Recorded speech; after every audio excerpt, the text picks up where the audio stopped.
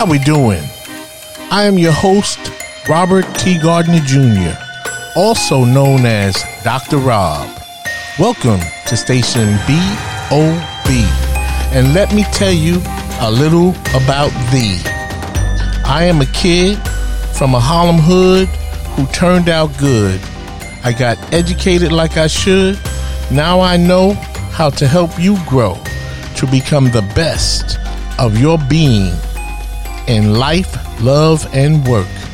With that said, I am here to provide you with some clarity associated with the perplexity of the challenges in your life, love, and work.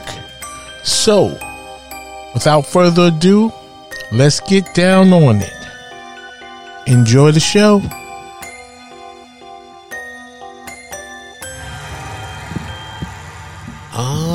Yes. Welcome once again, my friend, to Station BOB, where you listen to learn how to become the best of your being in life, love, and work. And of course, I am your host, Dr. Rob. And as always, you know it. You say it for me. I am excited, filled with joy and enthusiasm to bring you yet another podcast. And so today, this podcast is going to take on a different spin as we are going to digress somewhat from our normal top topics, if you will. You know, this is Station BOB, where we listen to learn how to become the best of your being in life, love, and work. However, today on this podcast, we're going to talk about a different subject. And I just want you to know, for the record, I sometimes feel compelled to talk about whatever needs to be talked about or spoken about on this podcast, because this is my platform to do just that. And so today's podcast topic is race, drugs, and guns in America. What do they all have to do with one another? And the survey says racism. That's right. Racism has once again, I believe, well, not once again, it has always reared its ugly head. But today I'm going to touch upon the subject of race and racism and how it relates to drugs and guns in America. And so today we are going to talk about a topic that I would like to say is very interesting. And that is a phrase I took from a character on an old sitcom from the 1970s called Hogan's Heroes, whereby there was a German character who always used that phrase when something came up. He would say, very interesting. And today, the topic of race, drugs, and guns in America is just that. I think you will find this discussion to be very interesting. But before I get into the discussion, I feel compelled to make a couple of disclaimers.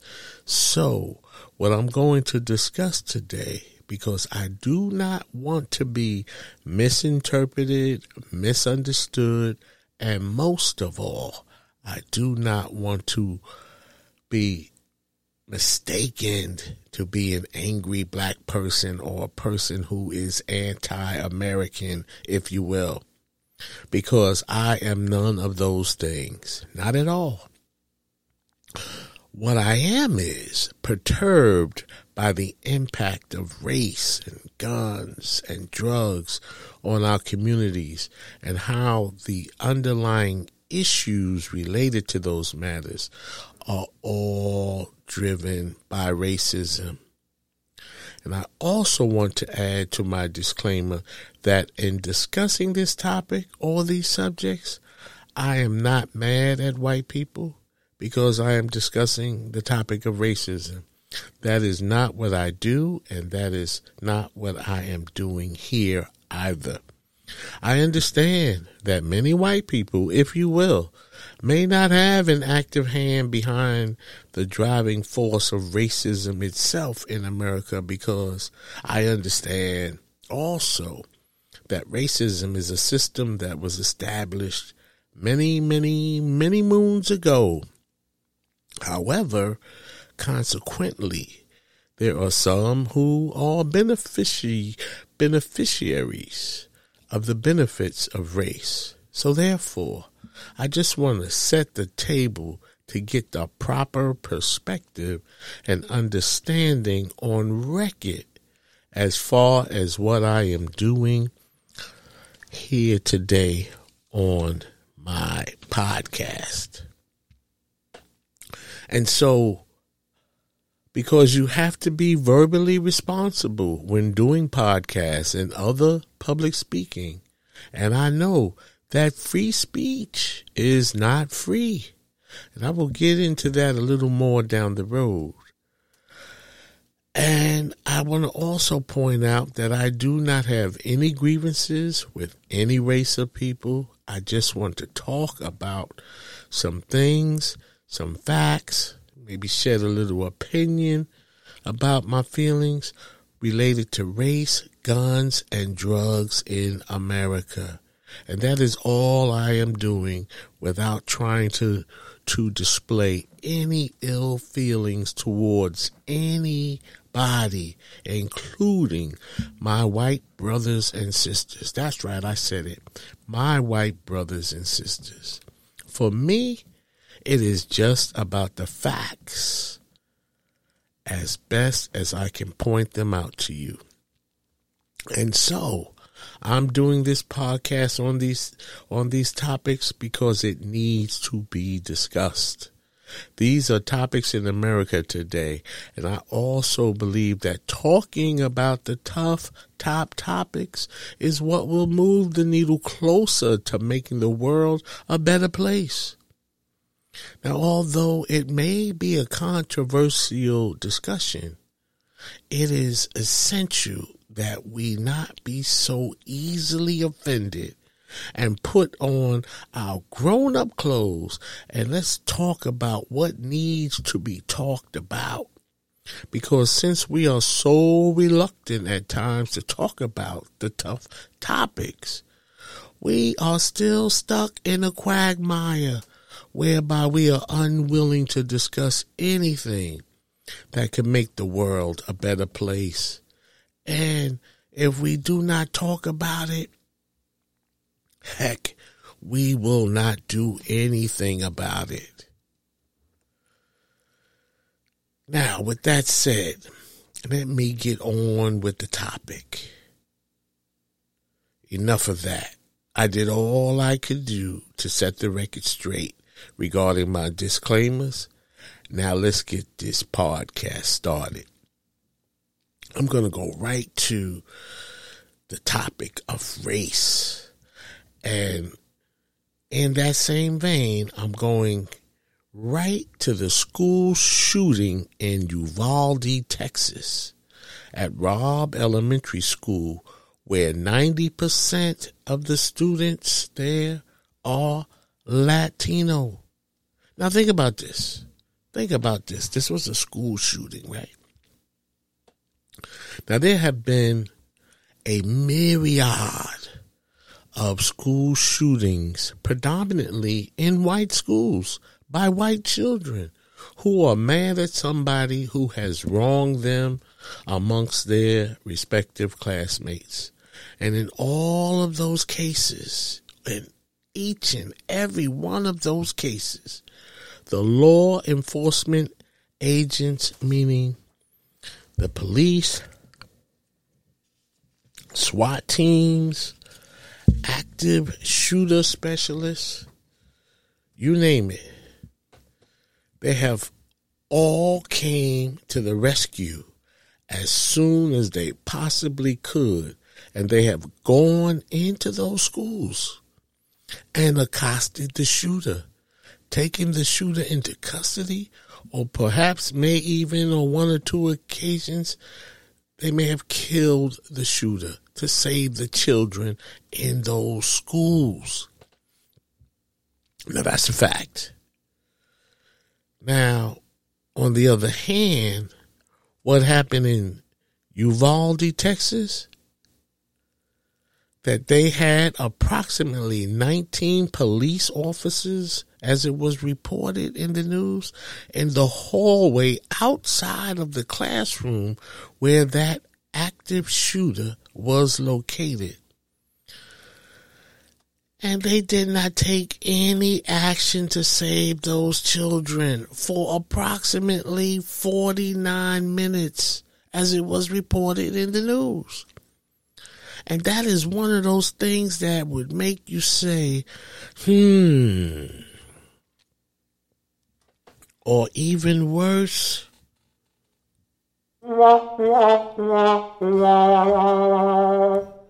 think about that. And then think about perhaps why it took so long for the authorities to approach that shooter. Now, we'll get into that and give my answer about what I think took so long for the authorities to approach that shooter. I'll get into that momentarily. But first, I want to point out that today, the authorities in Uvalde, Texas, have not provided any real explanation for their delay in terms of taking down that shooter. And there is so much controversy around this issue as to why did it take so long for police officers who were properly armed with weaponry and armor, if you will, to save those children. And as a matter of fact, I just heard it reported earlier on the news that the parents of those children, they want to know why those law enforcement officers did not do anything sooner to save their children and the other children from that school shooter. Well, if there is no other explanation related to a procedural matter, an equipment or weaponry failure, then more than likely, I think it comes down to race. And so I'm going to say it because I think it needs to be said. And I'm going to say that those police officers and law enforcement authorities did not act in an instantaneous fashion or accordingly because those children were predominantly Hispanic in that school. That's right, I said it. And I don't say this recklessly or irresponsibly. I mean, I've spoken to a number of colleagues about, what their thoughts or opinions were based on the police delay in coming to the rescue for those children. And hands down, the response was because those were children of color.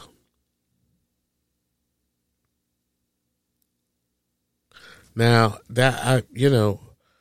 it's even shameful to say that, and I have no proof of that, but I do believe that will come out sooner or later. Somebody is going to share that information, that the response was related to the fact that those students were predominantly Mexican, Latino, in those two classrooms.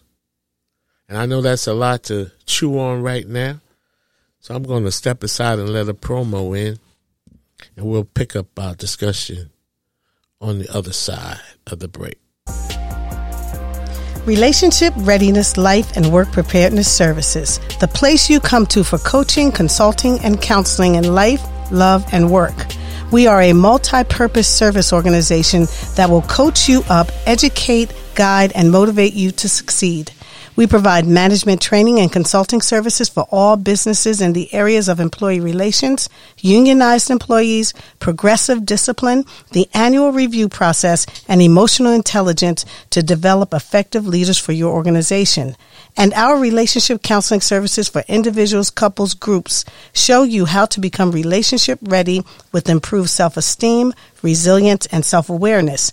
To learn more about our programs and services, please contact Robert T. Gardner Jr. by email at changeagentrtg@gmail.com or request a meeting for a free 1-hour consultation at relationshipreadiness.org.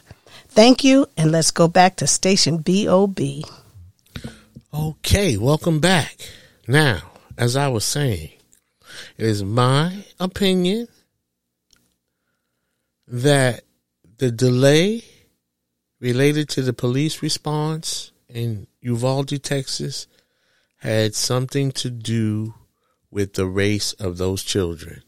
Because as I said earlier, if you look at the history of all the school shootings that have taken place thus far, which were done or which happened in predominantly white schools, the police responded ASAP, instantly, to take down those shooters.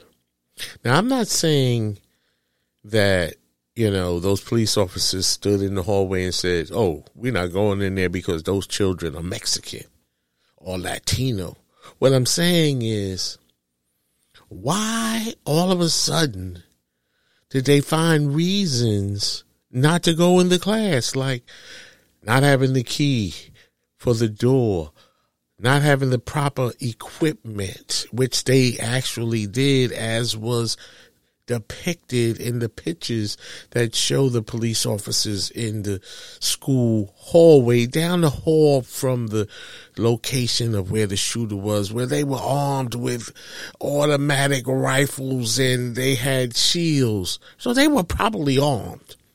So again, I'm not saying that they sat there and someone said, no, we're not doing that because of who is in that classroom. But, B-U-T, all of a sudden they found reasons not to go in to those classrooms and save those children. So,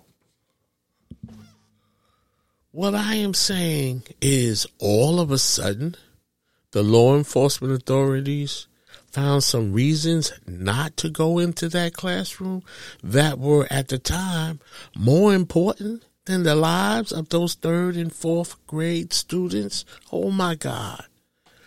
Oh, my God.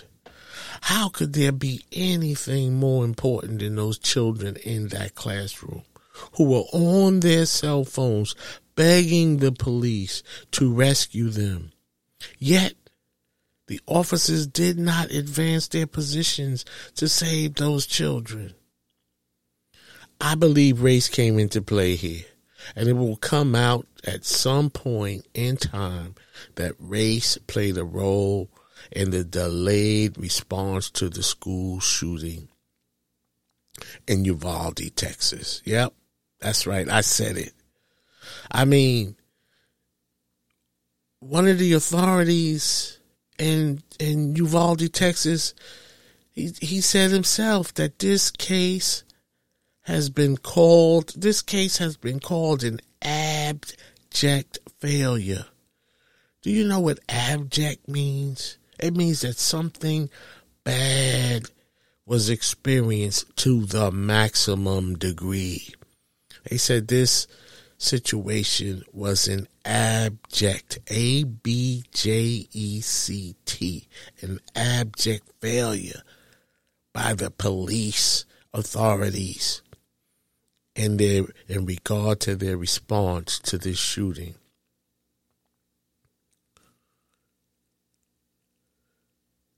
it was reported on the news that those officers did not even follow the active shooter training they recently had to quell that situation.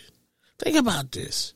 And all of the other school shootings on record in predominantly white schools, they have all ended as fast as humanly possible with police action that resulted in either the successful apprehension of the shooter or the takedown of the shooter. But in Uvalde, Texas, there has been no explanation as to why the police did not move in on that shooter. When in doubt, you cannot leave racism out. Now, let's talk about guns. I mean, we were just talking about guns, but we were talking about it as it relates to the school shooting in Uvalde, Texas. And the discussion above is a good segue into my discussion about guns on this podcast today. And there are a couple of things I want to point out here regarding guns. When I say let's talk about guns, I'm talking about, new gun laws, the regulation of guns to slow down the proliferation of the gun violence, which is on fire all over the United States. And so, according to the politicians and even the former President Trump, the Second Amendment comes into play here. And I think it is just inexplicable how racism comes into play regarding the improved or any attempts to improve gun laws to restrict and reduce the proliferation of gun violence all over the United States. And I'm going to tell you why in a minute. But first, let me briefly talk about the Second Amendment rights of gun owners. Now, I feel compelled to discuss this because there seems to be a lack of awareness regarding the Second Amendment, as people seem to want to hold on tight to this gun right or right to bear arms. But before I do that, let me just provide you with a definition of amendment, which will set the table for the point I'm trying to make regarding the Second Amendment and the right to bear arms in the United States. The word amendment, as you know, it means a minor change or addition designed to improve text or a piece of legislation in order to make it better, okay? In addition, the U.S. Constitution, that document is known to be what is called a living document. And so what does it mean to be a living document? Let me just break that down. A living document, this document was created back in September of 1787. At a time where things were far more different back then than they are today. And so a living document is something that can be amended, modified, revised, updated, upgraded to be more relevant to the current times as opposed to its relevance that was important during the times when the document first came into existence.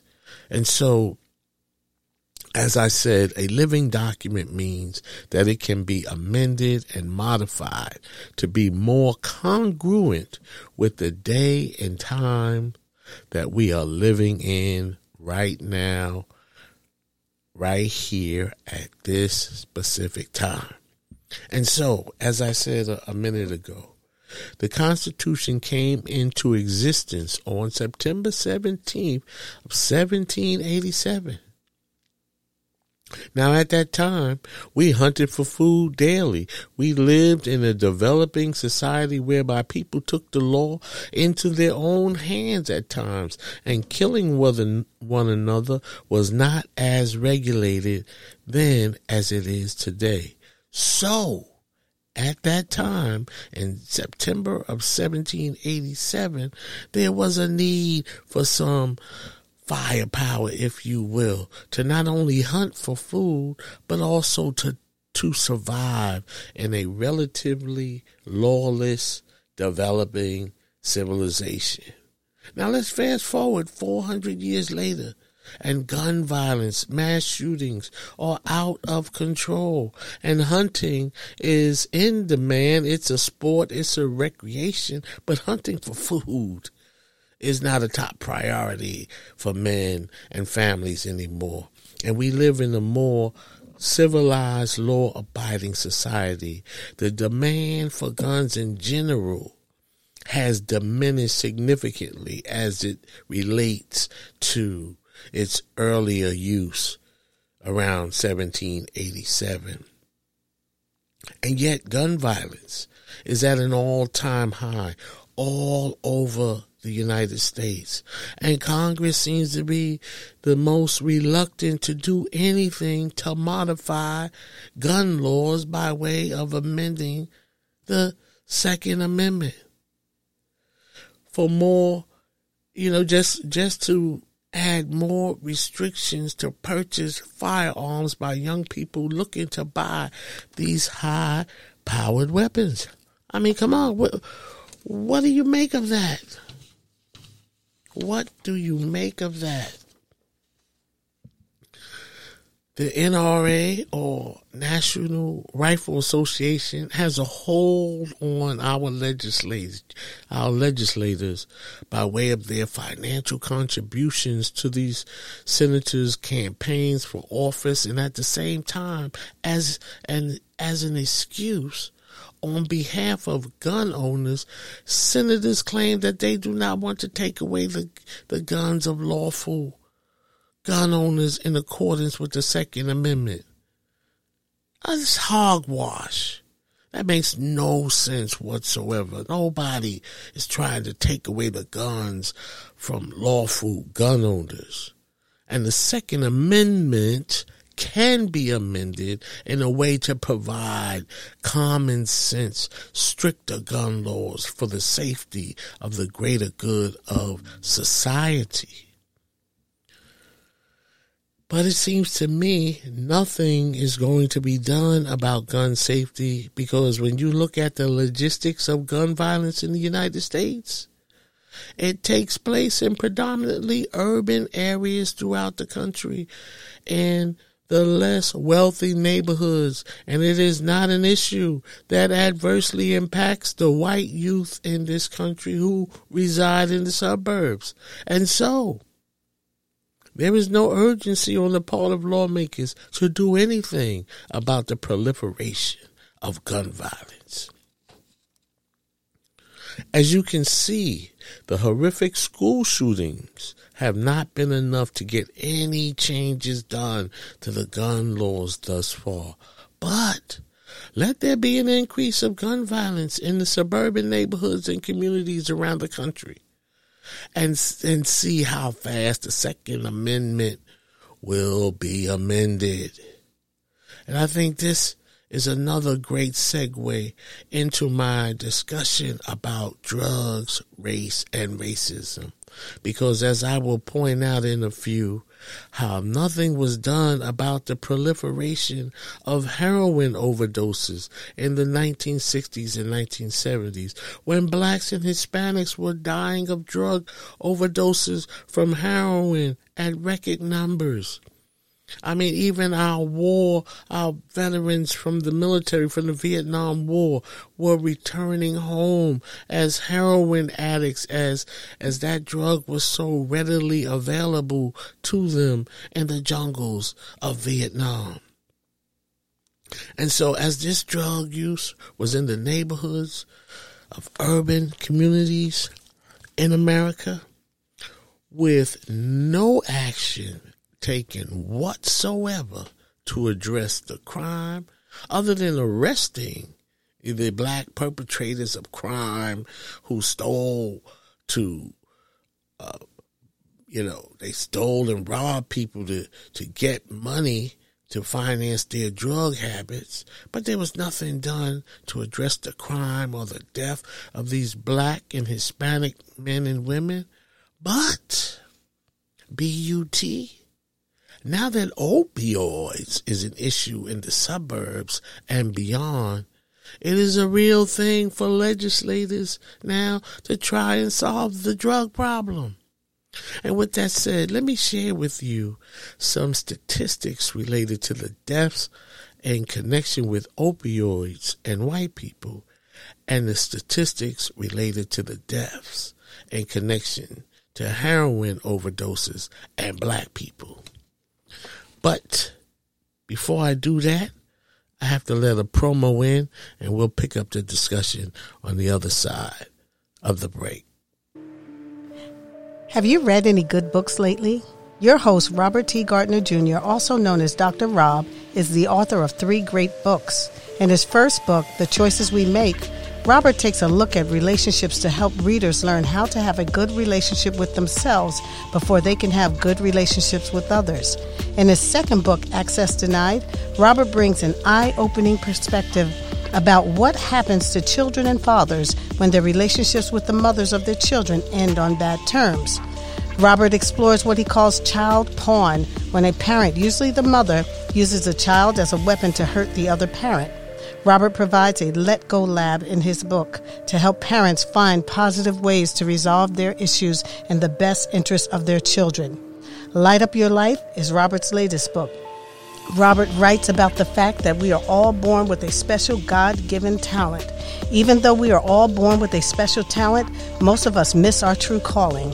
In this book, you will learn how to find your special talent and light up your life so that you can become the person you were born to be and live a more fulfilled, purpose-driven life. Books are available at BarnesandNobles.com, Amazon.com, and Robert's website, RelationshipReadiness.org. Thank you, and back to the show. Okay. Thank you, and welcome back. And as I was saying, excuse me, just before I let the promo in, that I want to share some statistics with you related to the deaths in connection with opioids and white people, and the statistics related to the deaths in connection to heroin overdoses and black people during the 1960s and 1970s drug epidemic of heroin all over the United States. So here we go. First, I think it's important that I point out to you what the difference is between heroin and opioids. Heroin is a type of opioid. However, heroin is cheaper in price and can be purchased on the street. It's cheaper in price than the prescription drug of opioid. Heroin and opioids are clinically similar and produce the same effects in terms of the get high and how the consumer of those two drugs feel and are affected. With that said, drug overdoses are the leading cause of accidental death in the United States, with opioids being the most common drug.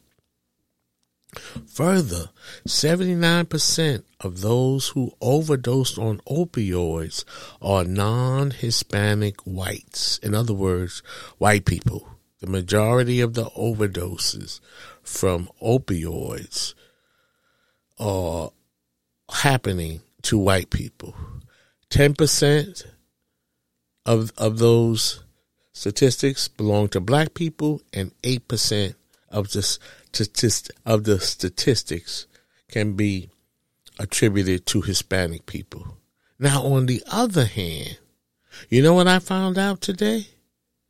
Now, you can find the answers to any question you have on Google, right? So I thought. Now, I already knew that.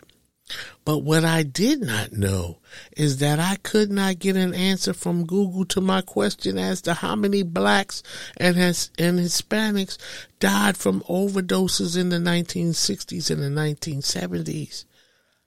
Google did not give me an answer to that. How about that? Google does not have an answer to that question. Now, I hope I am wrong.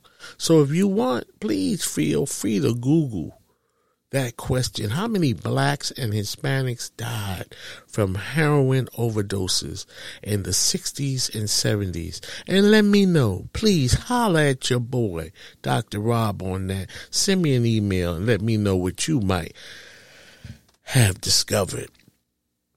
Now, to take this a little further, a year or two ago, I went to a seminar regarding the issues pertaining to opioids and the fact that more young white people are dying from that at prolific numbers. And the drug issue has now risen to a high priority level for lawmakers to adjust the laws to solve that problem. Now, I presented the question to the presenter of this seminar that I find it very interesting to hear him talk about millions of people are dying from drug overdoses related to the opioid drug epidemic. And I brought to his attention that in the 1960s and 1970s, the same thing was happening in the black communities. And there was no reporting of record deaths related to heroin overdoses. And sadly enough, my oldest sister was included in those unrecorded statistics, along with many of her childhood friends who also died from heroin overdoses. I pointed out to the presenter that just as many people died from heroin overdoses back then as have been indicated in the record numbers which are being discussed at this seminar today. And I asked him, why is that? How could that be? And the presenter said, unfortunately, the lawmakers did not care enough about those people at that time to record the number of deaths or to do anything about it as well. And I said to myself, well, how do you do? That is a travesty of justice and a very, very sad state of affairs for how we handle business in America. It seems that major problems that affect people of color are not addressed until those same issues affect white people. It seems to me that the race issue and the topic of racism has a perpetual damaging and destructive effect on equality for all in America. Because you see, to not help one is to not help all. And we see what happened in Uvalde, Texas with those children of color. We see that we cannot get our elected officials to do anything about amending the Second Amendment because for them and their vested interests, there's no reason to make any changes. How about that? And my point is well made in the drug discussion that I just shared with you. If you have any questions or doubts about the misappropriation of justice and equality related to gun regulation and drug laws, let me leave you with this piece of history to help you understand how bad race and racism are, and how they are used not to protect the people who need help the most, but instead to ignore their most urgent needs based solely for the reason of race and the color of their skin. That is no way to run a country that requires all of its public schools to pledge allegiance to the flag of the United States of America and recite that this allegiance includes justice for all. So in closing, I want to leave you with another paradoxical historical point of view in terms of how race and racism make absolutely no sense, as it has always been the most destructive component of democracy in America. So let me ask you this, or as the Riddler used to say on Batman, Batman, riddle me this.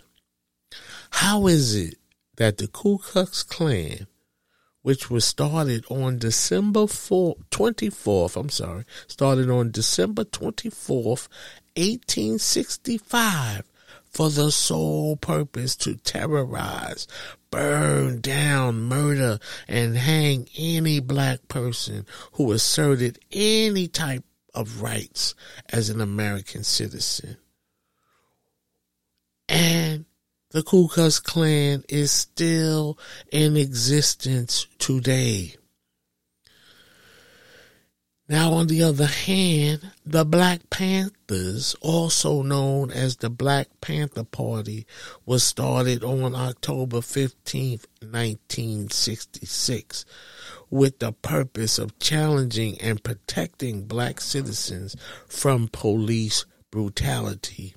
Yet, by 1982, the Black Panthers organization had been dissolved at the hands of people like J. Edgar Hoover, the director of the FBI, and a large variety of other law enforcement agencies who set out to shut down any progress achieved by the Black Panthers, who sought out to provide protection for black people who were not being protected by law enforcement. Remember what I said about Uvalde, Texas, okay? And at the Robb Elementary School. Think about this. It seems that any good for blacks is shut down, and then the bad is allowed to happen until it spills over into the suburbs. So in closing, I'm going to leave you with that. And I want to thank you once again, my friend, for tuning in. And sometimes we have to talk about the things that we need to talk about in order to raise awareness and hopefully take some steps to move the needle in the direction of progress. Because when it comes to race and racism, by golly, enough is enough. And all I could say is, please, wherever you are, whoever you are, do your part to end racism today. And on that note, I'm going to leave it right there. And remember, love is an action, not a word. And it's not supposed to hurt. Until we meet again, my friend, be nice to somebody you don't know and say hello to somebody from another race. And maybe even develop a friendship, because the more friendship we have, the less enemies there will be. Thank you. I hope this was helpful. and I'll talk to you later. Peace.